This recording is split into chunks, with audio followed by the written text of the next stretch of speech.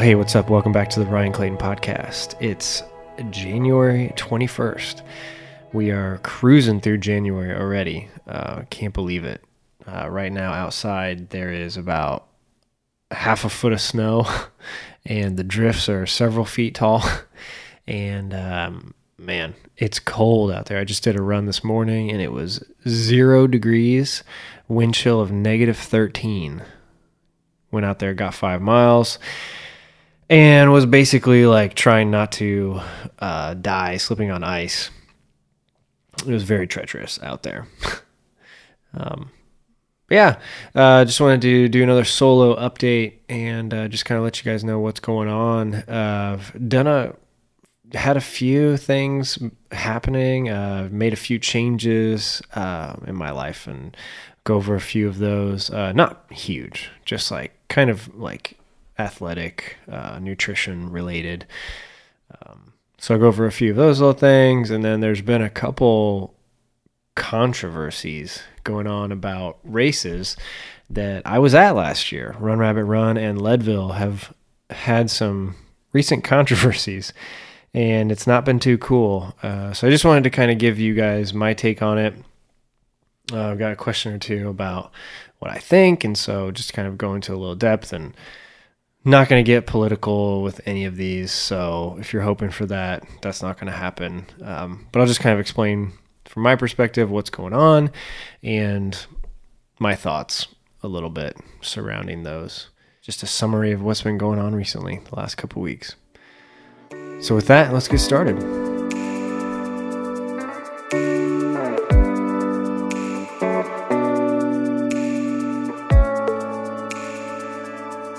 So first up, I just wanted to talk about the most recent video I posted on YouTube about the blizzard and the snowstorm and all that.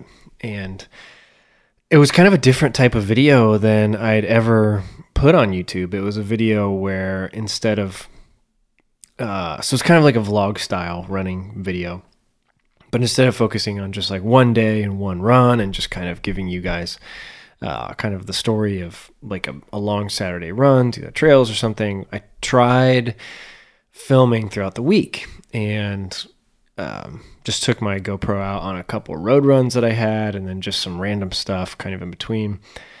And I really didn't like the video when I put it together. Like I was editing it and there wasn't like a story that flowed. There was no narrative. It just seemed like a bunch of random clips that I was just trying to force together into a video. So I went out and I did I finished the video, put music to it, edited it, everything, and then just scrapped it. And I was like, I uploaded it to YouTube and I watched it back one time while it was still like in private mode, so no one else could see it. And I just didn't like it. So I deleted it off YouTube and I just moved on. And I said, you know what? It sucks, but I'm not gonna just post something for the sake of posting it if I don't like it. So then the next Saturday or whatever day it was, I went out and I took my GoPro out and I tried to, do a normal type video that I normally do that you guys are used to. And came back, edited it, put it together. And I didn't like that one either. I was just like, this is like, what's going on? Like, did something change? Like, am I just like going crazy? And I was just like, you know what? I think I compare both of these videos down. So I had the idea. I was like, you know what? Maybe I could pare both of these videos down to about half the length that they were, smash them together and see what that looks like, and basically tell the story of a week's worth of running, or at least a couple different days where I took my GoPro out. And so I put it together, and as I'm editing it, I'm like, well, this is kind of interesting. Maybe this will work. And I finished it, put the music to it again, and posted it to YouTube. Well, I uploaded it to YouTube, didn't post it, and left it private for a couple hours, came back, watched it again, and I was like, it's okay. And I was like, I'm just going to post this like, because it barely met my threshold for how I felt when I watched it back. And I think I was just like too connected to it. Like it was just, none of it seemed new. It just seemed like, I don't know. I didn't love it, but I posted it. I said, you know what? I'm okay out at this stage in the edit. I'm okay with it. So I posted it and then I left in a little clip of me saying I'm not really sure what I think about this format, and I put in the description of the video, hey, this is a new format. If you like it, let me know. If not, don't hate me. Just wait for the next video, basically. And just kind of left it at that, and went and did some other stuff. And within like 24 hours, it had a lot of views and a lot of comments about people telling me that they liked it and that they thought the new format was awesome. And if you go through, like now, there's like almost 100 comments on the video, and it's almost all about people saying that the new format is great. And I'm like, oh my gosh, like that would happen. Like I would come to the end of a video and say, nah, I don't really like this, and post it, and then get a whole lot of positive feedback back. So that was pretty interesting, like a very just like this crazy experiment that I feel happened. Almost like where you stumble into something that just works, right? And you're not really sure of it, but then you do it anyway, and you get a lot of really good feedback. I kind of just feel like it was almost like a last ditch effort to get this footage out there and make a video, and I don't know. I guess people liked it. Yeah.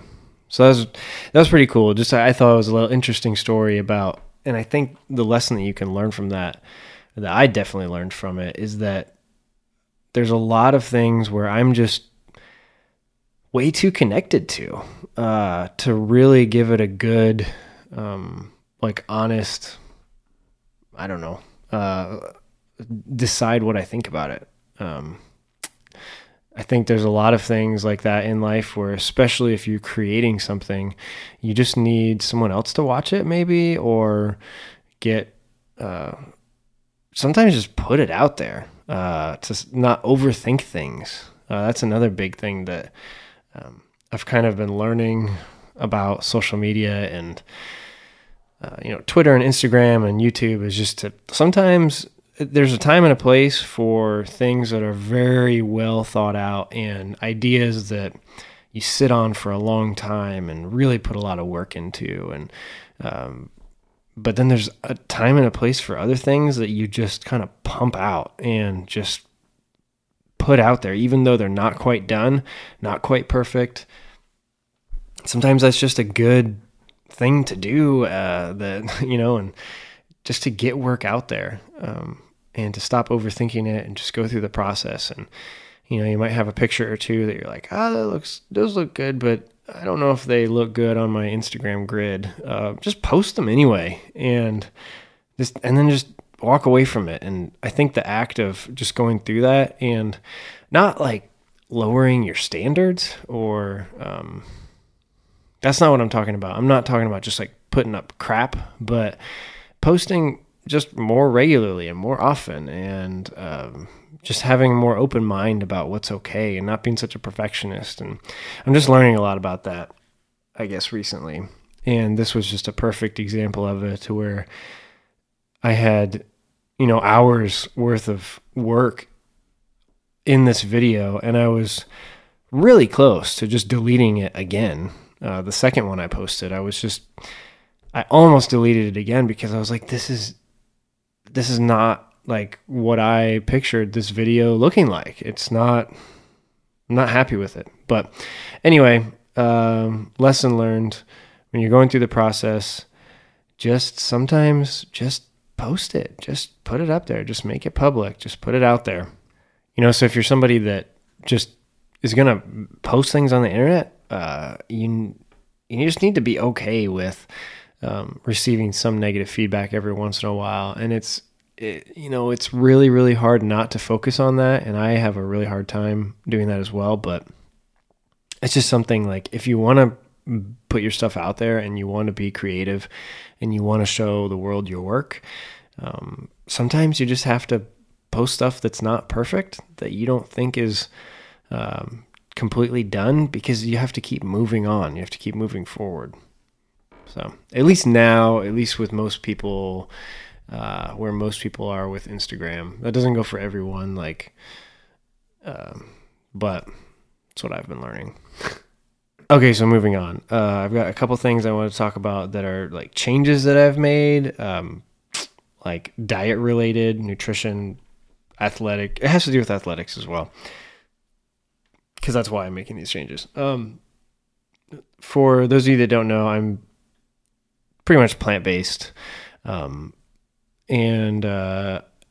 one thing that I have ate a lot of that's not good for me is salt.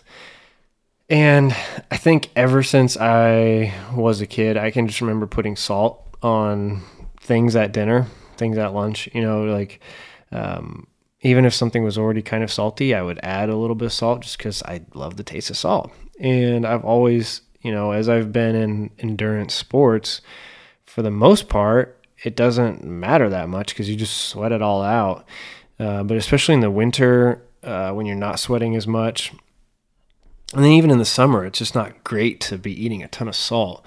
So it's something that I've known for months that I wanted to change. I wanted to decrease the amount of salt in my diet. And so recently, a couple weeks ago, I just decided to. I decided to stop adding salt to anything. I was just going to, I just said, let's try it for a couple days. I'm just going to eat this food how it's been prepared already. And so I've been trying that, and it's now been, I think, like maybe 3 or 4 weeks, and I haven't physically added salt, like with a salt shaker, to any food. That's not to say that the food I'm eating doesn't have salt added in it already. If it was prepared by whatever, a restaurant, or by my wife, or whatever, or by myself as we're cooking. But I'm not adding salt to something that's already on my plate. And that's been a pretty hard thing. Something that I've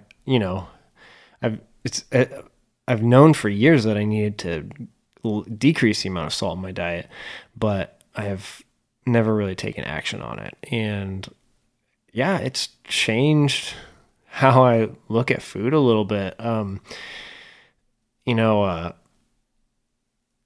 used to just add salt to everything. And now that I'm not adding salt to things, you taste things a little bit better. You appreciate things for what they are.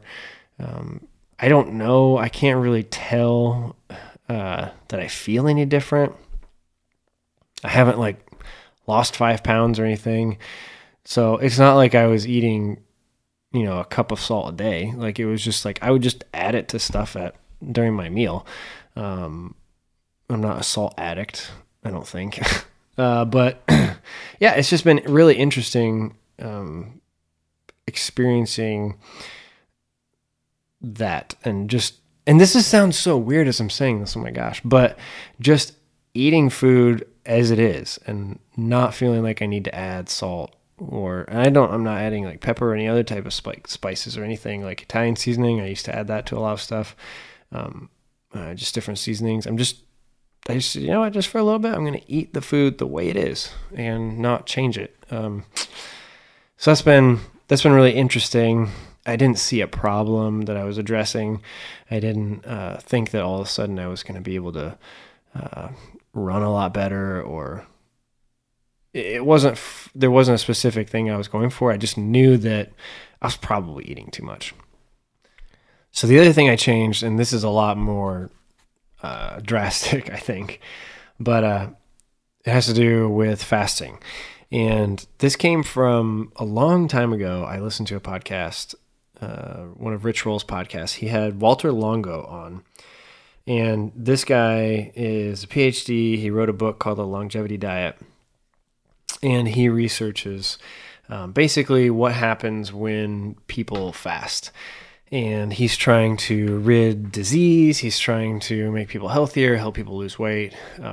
But it was always fascinating. I read the book and got some good ideas from it. His whole thing is that you should fast for, I believe it's 5 days.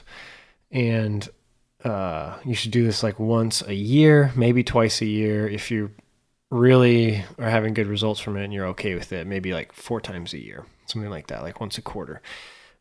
But fasting for 5 days, water only. And his protocol, the package that he sells, which is kind of weird that he sells a product too, if I'm being honest. But he sells this product where it's like you can buy these bars from him and eat 1 or 2 a day or something. And so you're getting like maybe like 100 to 200, 300 calories a day over those 5 days. And they're very specific, he says, very specific minerals and vitamins that you really need to be getting during this time. I thought that was all interesting, and I thought for maybe a couple months that maybe I would try that once. Then I started doing some more reading on fasting, and specifically one thing that stood out was this type of fasting that people do for a long time and have really good results with health, sleeping better, feeling better throughout the day, being able to control weight better, lose weight if you need to. It's called the 16-8 fasting plan or protocol or whatever. Basically what it is you are fasting for 16 hours and then you eat for 8 hours every day. And it sounds really simple, and it kind of is. There's really nothing else that goes into it. You just don't eat anything for 16 hours, and then during the other 8 hours of the day, eat whatever you want. Try to control it so that you're not eating 5,000 calories during those 8 hours, but kind of there's no you don't have to eat specifically this much protein, carbs, fats. Like, it's just eat what you want, and during the other 16 hours don't eat anything. And so you can count sleeping. So what a lot of people do is they will eat from noon to 8 p.m. and then they'll fast from 8 p.m. to noon. So I've been trying that, and I've actually done it for, it's like I said, it's been about 3 weeks now. And it's been really, really fascinating. Like, the first couple days, it was like bad. Like, through the morning, it was just like super hungry. And then at night, just super hungry. But then over the last couple of weeks, like, it's just changed. And now in the mornings, my routine is I just wake up and I drink coffee, and then wait until lunch to eat. And it's been really not that hard, honestly. Again, like, it's only been 3 weeks, so I haven't really seen a lot of like documentable results, but I do feel like I feel a little bit different. I feel like I'm more alert and more aware during the day. During the mornings especially, I feel like I get a little bit more work done. I feel like I'm not like scavenging for food all day, because I think, so this is another thing, as ultra runners, I think the more you get into this sport, and this goes for triathlon, any type of endurance sports, but I think the more you get into something like this, the more you see food as like almost just like, it doesn't matter. Like, you can eat as much as you want because you're going to burn it off. I think, at least that's been my experience, and some of the people that I've talked to, it's just like, eat as much as you want, whenever you want, because you're going to go run for 2 hours, here real soon. Or you have like a 6-hour bike ride coming up on Saturday, so eat whatever you want, but that's all good when you're like 21 years old and during the season, but then as soon as you get out of season and once you start getting a little older, that doesn't hold up as well, and it just doesn't work. You're you're just eating crap. So obviously got to eat a little bit healthier, but I don't know. I think as ultra runners, endurance athletes, I think we have a pretty, I want to speak generally. Like, I think a lot of us struggle with probably like an unhealthy eating habit. And I know for me, and this is going to sound like probably crazy, maybe some of you guys identify with this, but I feel like when you're training so much and you're doing these races, sometimes when I'm eating like lunch or dinner, I like feel like I'm at an aid station and I just need to shovel food in my mouth as fast as I can. And that's not a good thing. I don't know why, but every time I race for weeks after, sometimes it lasts longer, but I just have this really bad, habit of when I, start to eat, it's just like, you got to eat as much as you can, as fast as you can. And I don't know what it is. It's like survival mode. Like, I feel like I'm at an aid station. I feel like I'm in a race. I don't know what it is. But it's just your relationship with food changes when you're an endurance athlete. So this 16-18 fasting has been helping kind of curb that just constant eating mentality. And just, I don't know, like, I feel a little bit better. I want to give it another couple weeks, maybe a couple months, see how it goes. It'll be really interesting running in the mornings. So far during this experiment, I've been sick for a whole week, so I really didn't run during this past week. And then the other 2 weeks have been so cold that I really haven't been running in the mornings. But as soon as it starts to warm up a little bit and I get over this sickness, I'll be running in the mornings a lot more, and it'll be really interesting doing these fasted runs and then not eating anything right after. And, I know there's going to be some people listening to this that are like, that's the dumbest thing I've ever heard. Why would you not eat anything before you run and then not eat anything after? Don't you need gels? Don't you need this? Don't you need that? Don't you need 20 grams of protein as soon as you're done? Like, things like, yeah, sure. But this is just an experiment. So I'm just testing something out. I'm not saying that this is a healthy thing to do. I don't know if it is a good thing. I don't know if I'm going to crash and burn, after another couple weeks. I don't know. It's just an experiment. I'm just trying this. So, don't hate me. But I will let you guys know how it goes. I don't know. We'll see. I think so. There's definitely a case to be made that you need calories after you do some sort of effort, like a run or a bike ride or swim or something. There's definite science that backs up that you need to replenish your glycogen. You need to kickstart that repair process. But at the same time, that goes mostly for, the way I understand it, that goes mostly for like when you're doing these hard like zone 3, zone 4 efforts, when you're really getting close to that lactate threshold, like when you deplete your glycogen. And if you're doing a run, at 6 a.m.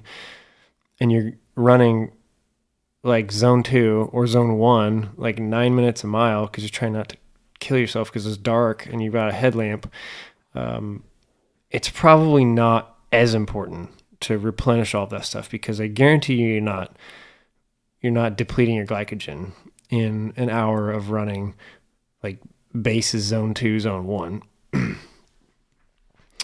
And like it takes almost an hour going at zone 3 to really get into those that red line where you're depleting your glycogen, in my experience and from the books I've read.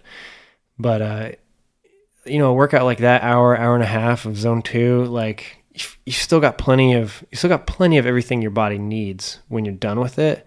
So continuing a fast, it's not as important. And from my experience, it's not, it doesn't throw you off. after a couple weeks, a couple months, like I said, maybe I will have a different view on it. But right now, that's what I know about the science. That's how I've experienced my body reacting. But I'll let you guys know how it goes. Once it warms up, I'm going to start running in the morning a lot more. Probably all my weekly runs will be in the morning, so I can spend more time with the family at night. That's one thing that I'm really not, the last 3 years, really, 2 or 3 years, that's one thing where I'm not happy about myself, where I've let my running and triathlon get in the way of too much family time, in my opinion.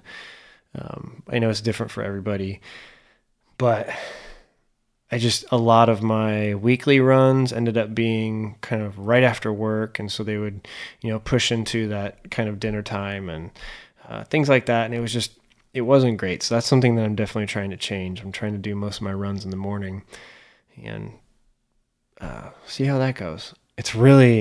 I'm really sad, because one of my favorite things is running within the sun, just like with the sun on your back, just sweating like crazy. It's one of my favorite things.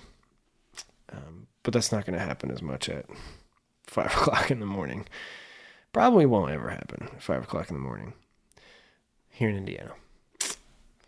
Yeah. So, moving on. Those are the two changes that I made recently. Removing salt removing salt that I add at the table to my diet, and 16/8 fasting. If any of you guys have experience with those two things, like removing salt from your diet, or 16/8 fasting, or any type of fasting, let me know. Moving on, a couple companies that I've been doing some cool stuff with. This company, Survival Wipes, reached out to me and sent me some of their product to review. So the thing about this is that they sent me this stuff and they wanted people to end up going to their website. So what they did is they created this competition. You can go to their website and vote for me if you want to. I'll put the link down below. There's a prize if I win anything. I'll tell you guys about it. You'll know, and I'll invest it back into like something for YouTube or this podcast or something. But I'll invest it back into doing this kind of stuff. So that'd be cool if you are in a place where you can take 3 seconds and click on a link in the description of this podcast. That'd be fun. Go for it. Another company that I started doing some fun stuff with is this company called Unived Sports out of India. And I think I've talked about this on the last podcast, but they sent me some stuff. No, I talked about it in a video. They sent me some stuff and they said, no strings attached. Try it out, use it, review it if you like it. And I have to say, like, it's really good stuff. I'm under no obligation to say anything, and definitely under no obligation to say anything positive. But they sent me some like electrolyte mix, some gels, some recovery mix, they call it ultra butter, which is basically like a nut butter, and then some salt tabs. I've used almost everything. Like, I haven't used the salt tabs yet because it hasn't been hot enough to really warrant that. And like I just talked about, trying to remove salt from my diet. So I'm not going to be like taking some salt pills when it's 0 degrees outside. I'll wait for when it gets super hot for that. But I have used a lot of the gels and the recovery mix. I've used the electrolyte mix, and it's all awesome. Like, the gels are not like anything I've ever had before. They're really good, but they're pretty mild taste. But they're much. It's like a thinner liquid, and like nothing like a goo or even like what are those Huma gels. Those are the two gels that I really have used the most in the past. And goos, I mean, they're like they're like the standard. I mean, you know what you're getting when you get a goo, but they're just, some of them are so incredibly sweet and really thick too. Like the gel is just thick, and sometimes it's really hard to eat. Sometimes it's like the last thing you want to eat when you're like deep into an ultra. And so, yeah, both races, both hundreds that I've done, Grindstone and Run Rabbit Run, I quit taking gels like probably halfway to 2/3 of the way through the race, because it was just kind of, they seemed nasty. I didn't want them. It's just too thick. Like I knew that I wouldn't be able to like get it down, especially when you're running. It's really hard to eat a gel when you're running, like in the act of running. Gels are hard, but these Univid gels are really different, and they go down a lot easier. They'll actually, like if you tear off the top and turn it upside down, like the gel will drain out like pretty quickly. Like a goo will also, but it'll take like 10 minutes for it to drain out or longer. This, I mean, it's good stuff. Like it just kind of like, goes down easy.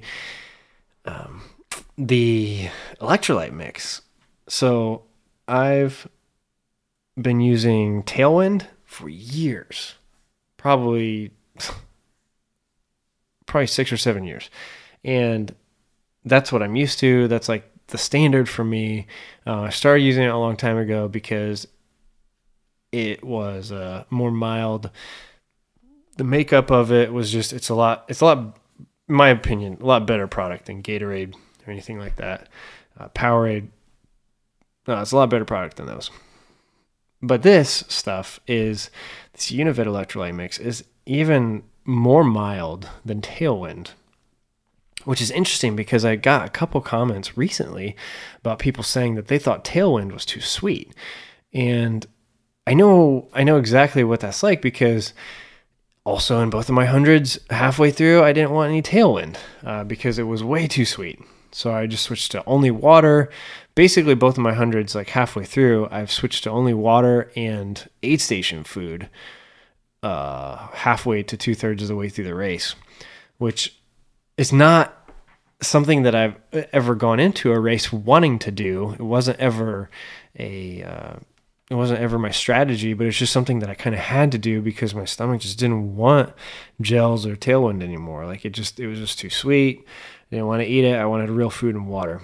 But these new products that I'm using are very interesting because I think that I might be able to use them longer into races. And the recovery mix is just awesome. Like I've had tons of protein powders, and actually this is probably like, I don't think I've ever talked about this on my podcast or YouTube. It's probably nowhere on the internet because I've taken all the Facebook pictures down too.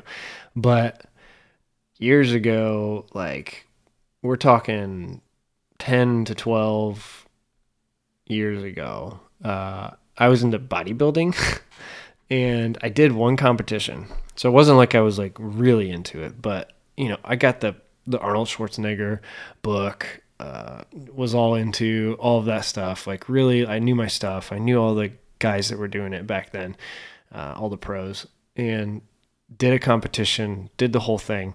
But so I know a lot about these protein mixes, and I've had tubs and tons of this stuff, tons of these tubs, and just, they all get nasty after a while.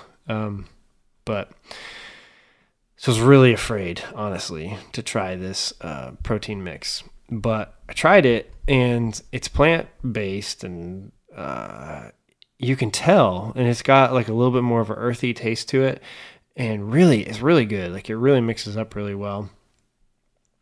Yeah, I really enjoy it. I kind of look forward to it, coming back to it after runs now.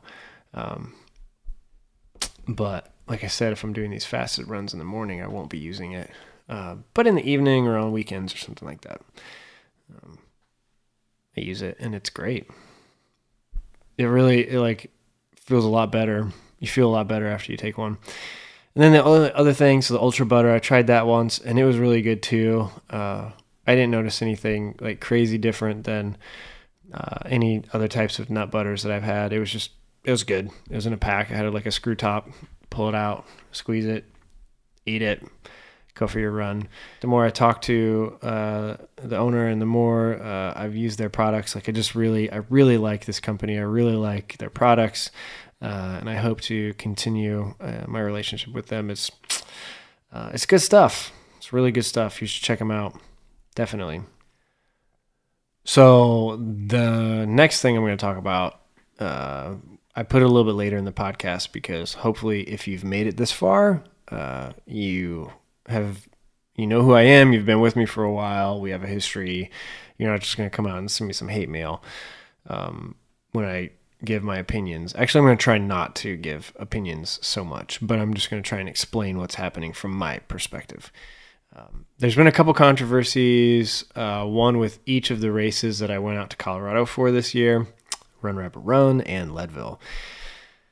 And the one with Leadville, it's just whatever. Like I'll talk about that in a second. But the one with Run Rabbit Run just felt really, how do I say this? Like I felt really bad.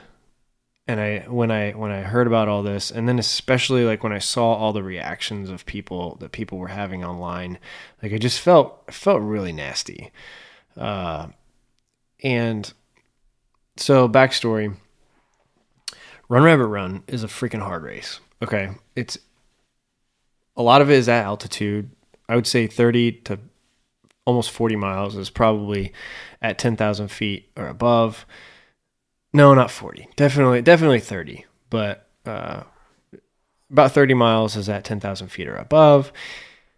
A lot of it's pretty rocky terrain. It's out there. It's not, it's not a beginner course. Like I've said before, it's not marked for someone that's never done a trail race.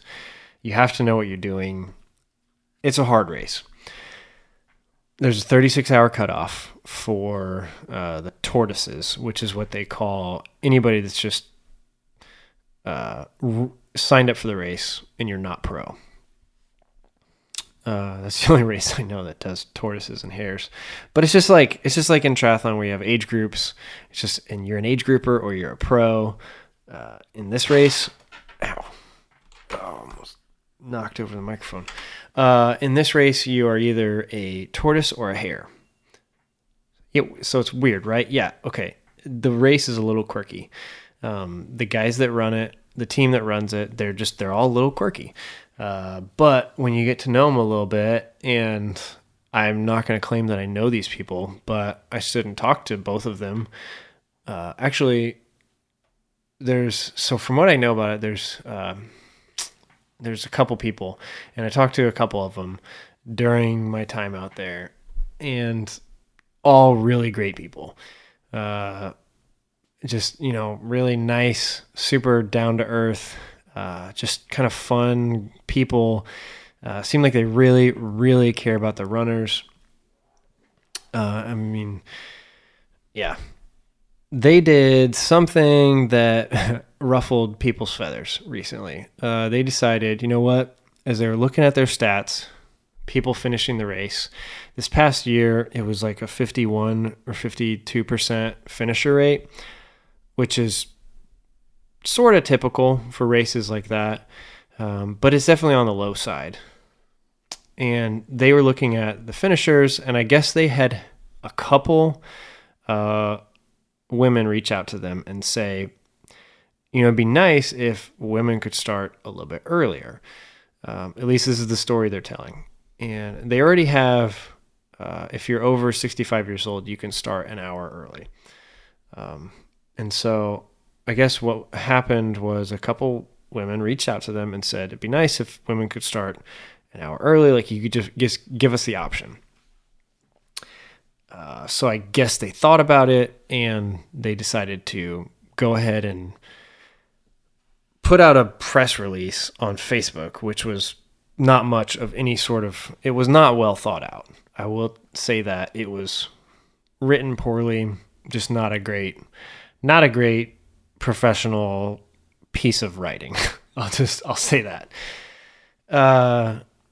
And they just got torn apart by the masses on Facebook and Instagram and everywhere. People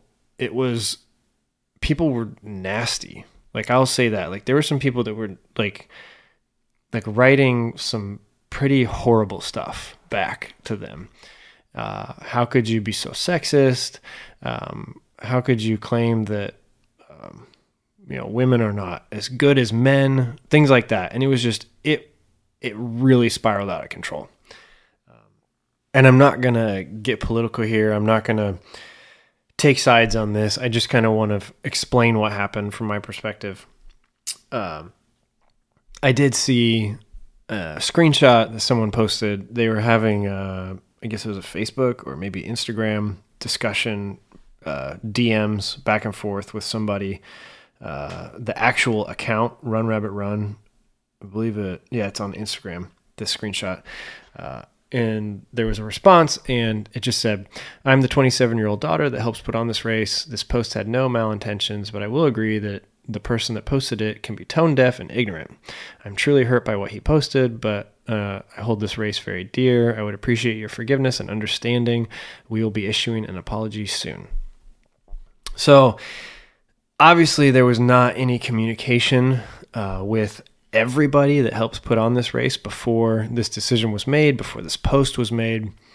And it just came across as really inconsiderate, like she said, tone deaf. And it was just really unfortunate because from what I know about these people, from my short conversations that I had with them, what they care most about this race is the runners. And that was evident in the post that they posted next, which was, unfortunately, it took them almost 20 hours to reverse their decision, but they basically just decided that they're reversing it. They're not going to let women start an hour early anymore. Their intentions was to help more people finish it. And I think when race directors start going down that road, I think it's a mistake. I think that, okay, I guess I will say this about my opinions. I think that everyone should be treated equally. I don't think that whether you're a man or a woman, you should start earlier or later. When it starts getting weird is when you say that, but then you also say that, but you know what? I'm okay with Boston qualifying times, men times being different than women's times. I'm okay with Olympic qualifications. I'm okay with all that. Now that's when it starts getting a little weird, and you start to say, okay, well, like in the Boston qualifying, like, is this a men's race and then a women's race, or is this everyone together? And that's where I think that ultra running has always been everyone together.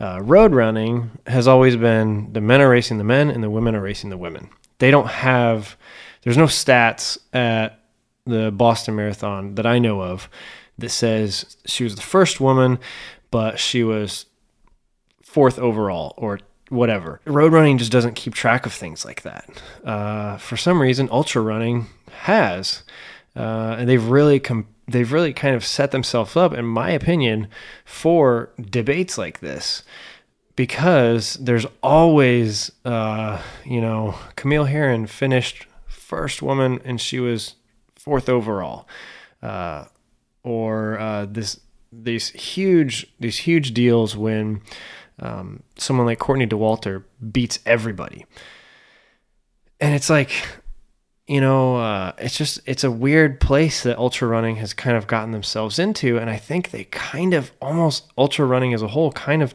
teed ourselves up for a situation like this, which is really sad, because you don't ever see this stuff anymore in road running, because like there's a women's race and there's a men's race. Olympics, it's women are racing the women, men are racing the men. There is no talk about this. And so had they said, had it been differently, had for the last 20 years ultra running been in that same headspace, would this have been that as big of a deal to say, we're letting women start an hour earlier? They could have said, we're starting the whole women's race an hour earlier. I don't know what would have happened then. It's just this place that we're in right now with ultra running is just kind of fascinating. Again, I'm not defending the owners any further than I believe that they had people's best intentions at heart. I believe they wanted more people to finish this race. But then it started getting really weird when they started thinking about how, and then when they decided how they could have more people finish this race. One of the things they said was that with the course change this year, a lot of people dropped out at halfway, and I can attest to that. I was there. I was sitting at the halfway aid station where on a piece of paper it's supposed to be 52 miles, but on your watch you're looking at like 56, 57 miles, and you're looking at the times that you have to get to the next aid station.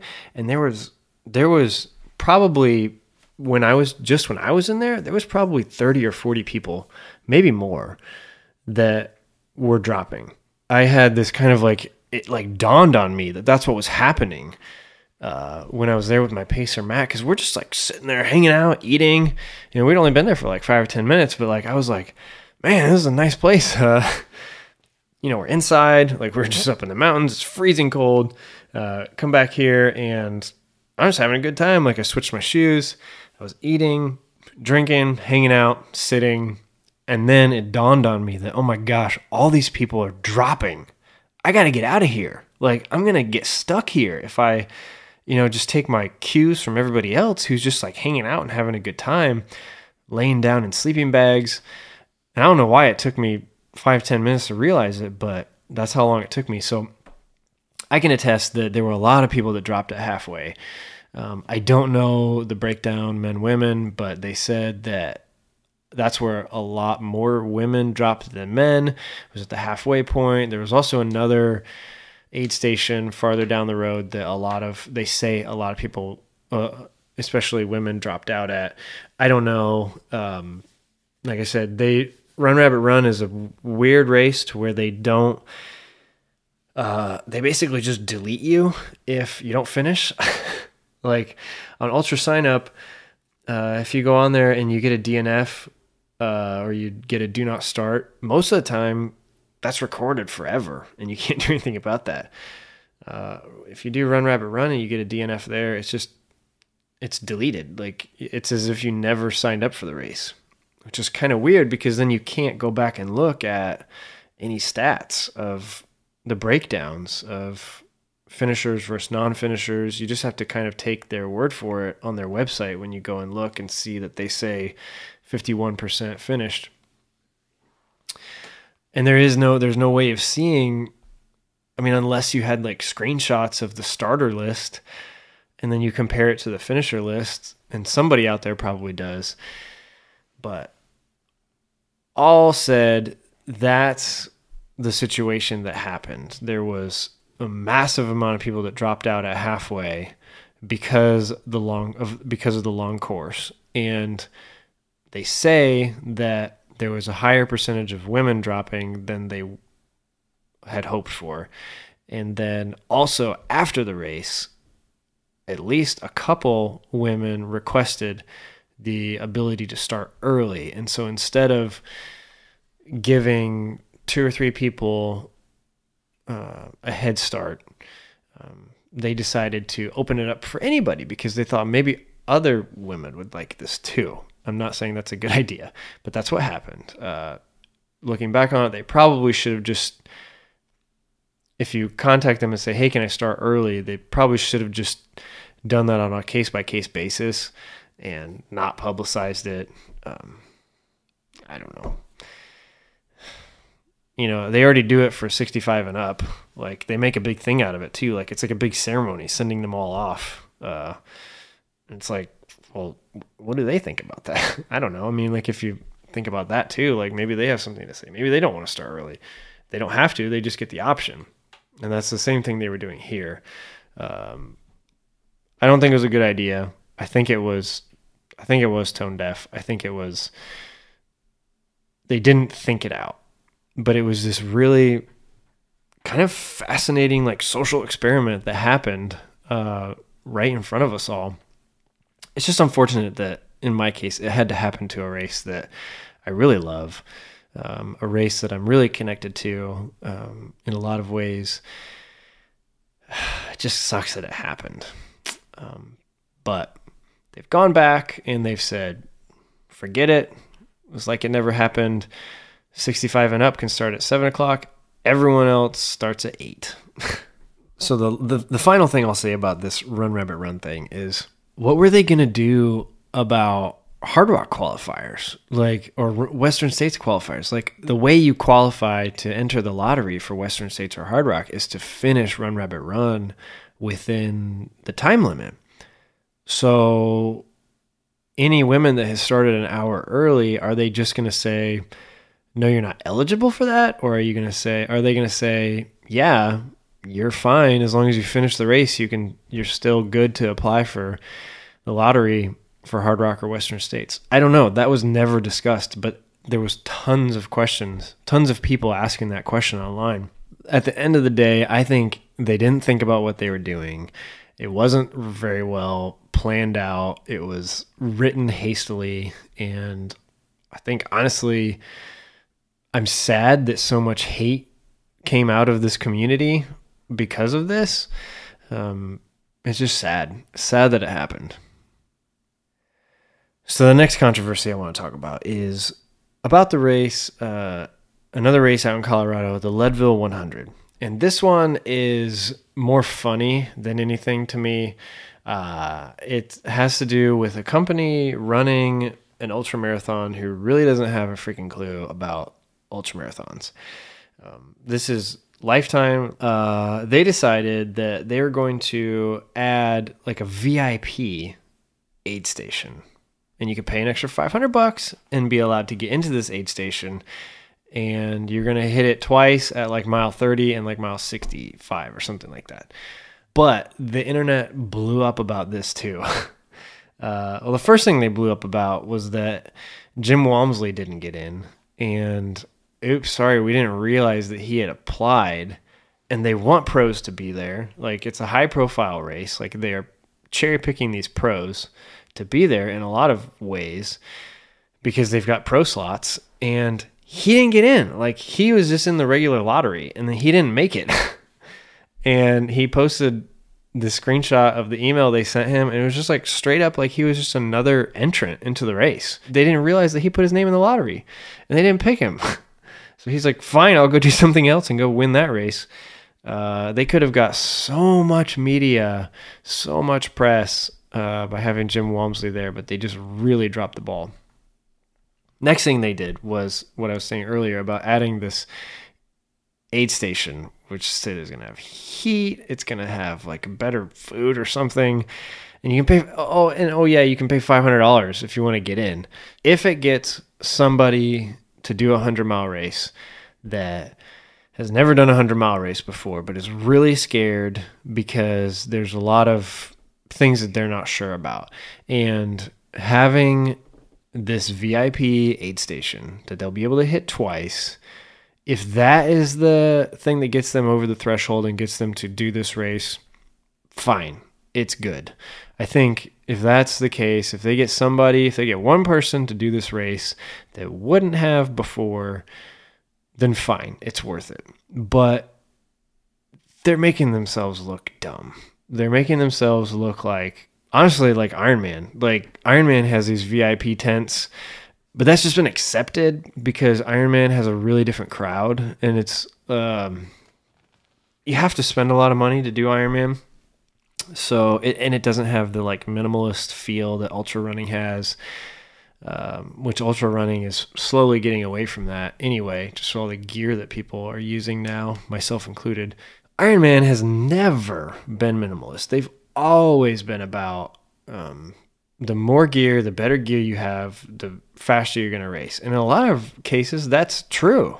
Like your bike, if you spend $10,000 on your bike, it is actually going to be faster. Science will prove that this is a faster bike than the one you bought for $500 down at your local bike shop. There's no disputing that. Same thing with shoes. Like when you're running on roads, there are shoes that are going to be faster than others. There are triathlon suits that are going to be faster than others. There are wetsuits that are going to be faster than others. There are skin suits that are going to be faster than others. Your cap, your goggles, like everything, like shaving your arms, shaving your legs. Like there are so many ways that you can make yourself faster in a triathlon by spending money or by doing extra things. In ultra running, it's quite a bit different. There are not a lot of things that you can do that you can buy your way into just being faster. Sure, if you're wearing shoes that are 6 ounces versus 12 ounces, there's going to be some difference there, but a lot of that's going to get chewed up in the terrain. It's such a long course that sometimes like those 6 ounces will add up over time, but they're not going to be the thing that breaks your back, like in triathlon, where, you know, those 6 ounce shoes, they're going to actually make you run, you know, like 2 minutes faster probably than the 12 ounce shoes. And that really realistically could be the difference between you going to Kona and not. Ultra running, it's just not really that way.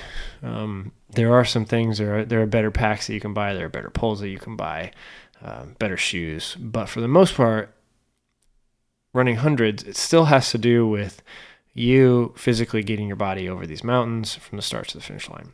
Gear is not really going to buy you a whole lot of time as it is in triathlon. So because of that, I believe these two sports just they attract really different people. Triathlon attracts, you know, for the most part, people that are into that kind of stuff. Some people would say more people that are more privileged, people that have more money.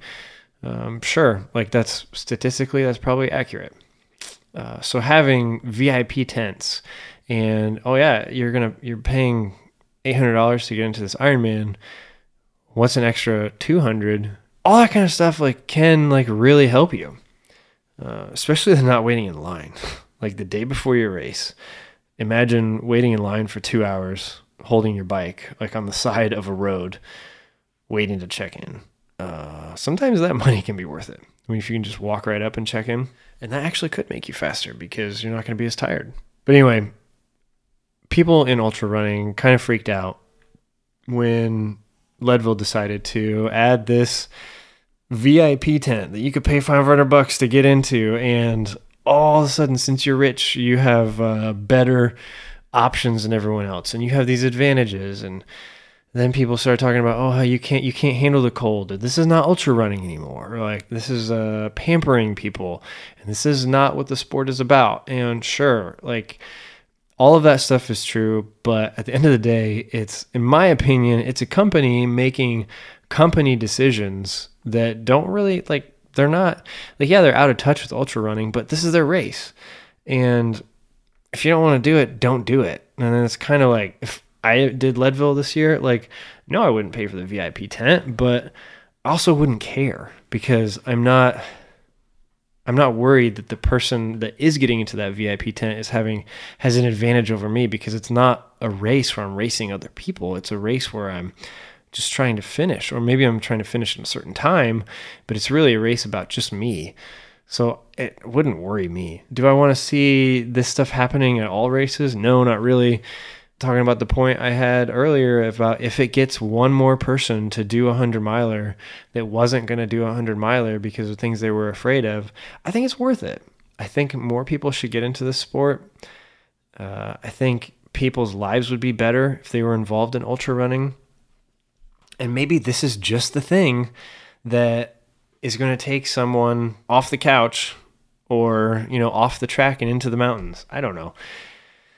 It's just kind of funny to me. It's like when people freak out when Starbucks does something and they change something. It's like, okay, whatever. They're a company. They're making company decisions. Did it really affect you that much? Maybe, but probably not. Unless you try to get into this tent and they kick you out, and then you might feel bad or something. I don't know. a lot of people were saying a lot of hate for Leadville about how terrible it is now and how corporate it is. And I don't know, like, I just want to like kind of defend the race a little bit just from being there and experiencing it all. And sure, they have an expo outside when you go to check in, but everybody has expos. A lot of the big ones do. I mean, they have an event where they bring you all into a gym and they sit there. And there wasn't one time where I thought that this was really corporate. It did not feel like a company was running this. It just felt like it was really big, and it was a bigger event. And it is, because there's almost 800 people that run this race. It's a big event. And so the speeches that they were making, the settings that it was in, the video that they showed at the beginning, like it felt normal, honestly. Like for the size that it was, it didn't feel like it was over the top corporate. It didn't feel as bad as people were saying. The people running all the aid stations were awesome. You could tell that they kind of knew about ultra running. I don't know. I just think it's a good race. I don't think it's as bad as people make it out to be on the internet. I think you got to be really careful when you start reading comments and when you spend a lot of time on social media when something's going on. That can be said about anything, any type of news or anything that's going on.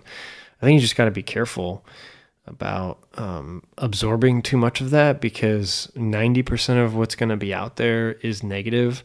And a lot of times if you feel something positive or slightly positive, you don't really feel like posting it on the internet. But if you feel something negative, the first thing you want to do is post to Twitter or Instagram or Facebook. So you got to be careful when something's going on like that. Sometimes it's best to just stay off social media, just like get the headlines and move on.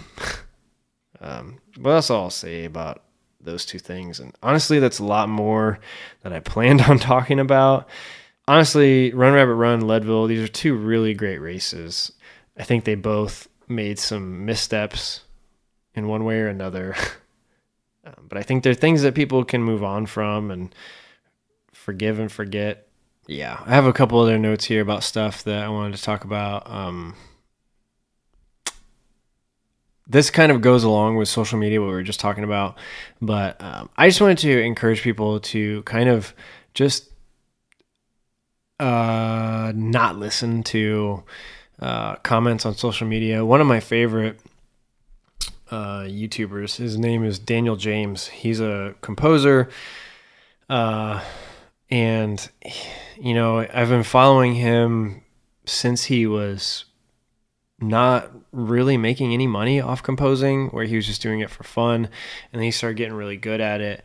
And he composes music for video games mostly, but he's done some film work as well.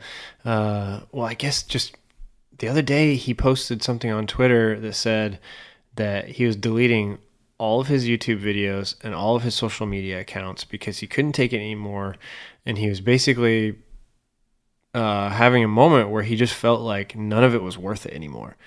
And it was really, really sad because he had been getting so much basically like hateful comments, and he's incredible. He's amazing. He posts a lot of stuff that's not, how would I say, like, it's not really like polished. It's really just like kind of like straight up, like he'll post like a 2-hour stream of him writing or him composing a song. And it's really, really cool, like, to see some of that kind of stuff. In my opinion, like, he'll show himself in the studio, he'll show himself like going and getting his music recorded by an orchestra. He's a very, very talented guy, really lets you be a fly on the wall, and just really honest, genuine. But he had been getting so much like hateful stuff that he was about ready to delete everything that he had put on the internet. And it got me thinking that it was just like, like sometimes you just have to put the blinders on and you just have to not listen to the negative stuff. As hard as that is, I just really think that's important. And that's going to be really important for us all moving forward as this world and our culture continues to become more and more online based. I don't think we need to refuse that. I think that it's I think there's a lot of really good things that have come with social media and most of the world being much more on the internet. I think there's a lot of good things about that. I think there's a lot of bad things as well. And I think we just need to be careful about getting too invested in negative feedback. There's another person that I follow that has just decided that they're not going to be responding to any comments. They're not even going to be reading them because the negative ones affect them too much. And it's just, that's really sad too, because now they're cutting themselves off from people that care about them. And they're not going to be answering questions, and they're not going to be engaging in their community. And I think that's really sad when people get to that point. There's nothing, like, I'm not judging people. It's sad that happens. And I just wish it didn't have to. And so I think one thing that we can learn from some of this is just to try as hard as you can not to take some of that stuff too seriously. And then also to just be positive to people and continue, like, if you like something, just tell that person online that you liked it. Also, something awesome that's happening really soon is that Billy Yang's new film is releasing. His film all about Dave Mackey, his whole backstory, what's going on with him now, and then culminating in Leadman doing the 100-mile bike race, 100-mile run out in Leadville, Colorado. Just so excited for that. So excited. If you've watched the preview, you probably are too. If you haven't seen the preview, you should go check it out now. Ultra was a big sponsor on there. It's gonna be awesome. Another update. Just recently, completely switched my camera setup. For the last couple years, I've been using. I started with a GoPro Hero 5 and a Sony A6500. And the GoPro Hero 5 was great. I've taken it on hundreds of miles of running, tons of videos. But I just recently upgraded to the Hero 7 Black, and it's awesome. It's seriously a game changer. Like with the Hero 5, I was using a gimbal and to hold the GoPro so that it could stay steady. And that was like really great quality like 2 years ago. It really helped me get a lot of good video. Really, honestly, I think it helped people accept running videos on this channel more. I don't think I would have grown as much if I hadn't have had this gimbal. But the Hero 7 Black completely gets rid of the need for having a gimbal, because it is the way the camera stabilizes itself internally is almost as good. And like, I seriously, when I watch this video back, I cannot believe how smooth it is. And I really was not expecting it to be this good. But it is. I mean, it's solid. It's a really, really good camera. If you need a stabilized GoPro type action camera, it's awesome. The DJI Osmo actually returned because I used it a couple times, and though it also is a good camera, it's just not. It wasn't going to work for running, especially not the last couple weeks where it's been all snowy and wet and raining, and just, yeah, it wouldn't have worked as well. Plus, with the Hero 7 Black, the fact that it is so smooth and stabilized, that's where it's at right now. So that's what I'm using. And then also, I had for a little bit, I had the Sony A7 II.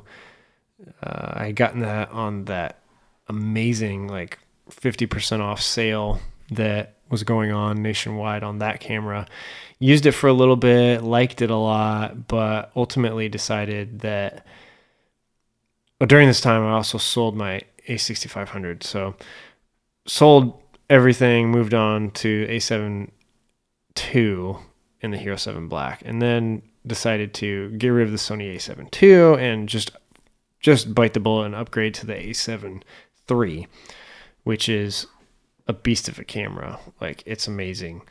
Full frame, 4K, does 120p per second, 120 frames per second, not 120p. Beast of a camera, really, really great camera. Got a good lens for it. Tamron 28 to 70. And yeah, I've been really loving that camera setup. The two cameras that I have now, just really, really good setup. So I would recommend both of those if you guys are interested in getting a camera. I think, a lot of people see, a price jump or like the sticker shock of a camera might just be too much. And so they'll end up getting a cheaper camera, and it doesn't work as well. It doesn't perform. It doesn't look right. And it might discourage somebody, and it might just kind of stop them from really exploring what they could do with a camera. So honestly, I think cameras, from my perspective, it's a good investment to get a good one, to get the next level up, to get something that is good, that is going to do what you need it to do or want it to do. Yeah, it's an investment. And cameras you can always sell for really good money. Like my A6500, I bought it on sale with a lens for $1,400 like 2 years ago. And I just recently I used the crap out of it. Like, there were no scratches or anything. Like, I take really good care of my stuff. But I just sold that combo for $1,250. So I used that combo for almost 2 years and basically paid like a rental fee of $150, which is just insane. I mean, cameras hold their value. If you get a decent one, like, it's going to hold its value. Lenses hold their value. Just take care of your stuff and you can sell it for really good money. But yeah, that's my advice.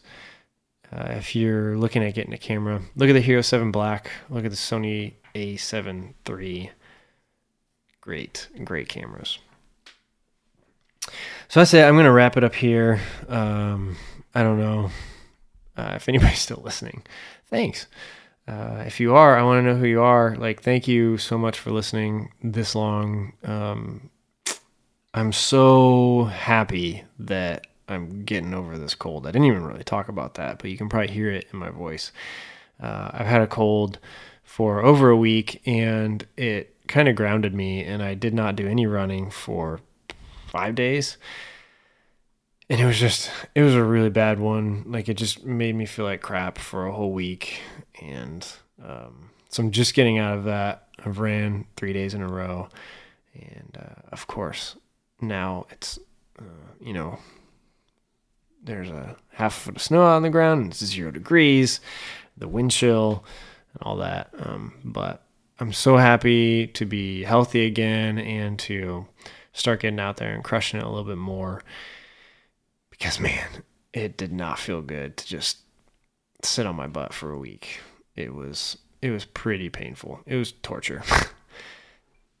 But I'm going to back out there. Not sick anymore. So, yeah. Thanks for listening. This is just, like I said, a little solo update. Talk to you guys about some changes I've made recently. Some controversies that have been going on about races that I'm really connected to and invested in. Yeah. And just a few random updates. So thank you for listening. That's going to be all for now. I'll hopefully be back in about a week or so with another podcast. Maybe. That's the goal, is to roughly do about one a week or so. But if 2 weeks go by, I'm not going to beat myself up. So that's another one of the things about this year. I'm trying not to beat myself up about things like, just, small things. Like, if I set out, like, on a Saturday, I want to do a video and I want to do a podcast today, and then I only do one of them. I'm just trying to be nice to myself and Just be kind to myself and not beat myself up about things like that. So if I make another one in a week, it'll be right here and you can come back and listen to it. That's it. Thanks for listening. I'm ready for this. I'm ready for winter to be over already. I'm ready for it to be hot. I'm ready to start sweating. I'm ready to get out there and not have to wear 20 articles of clothing to go for a run and then do all that laundry afterwards. I'm ready for that heat. But unfortunately, I know I've got like 2 more months of this winter. So that's it. Thanks for listening, and I'll talk to you guys again soon. Bye.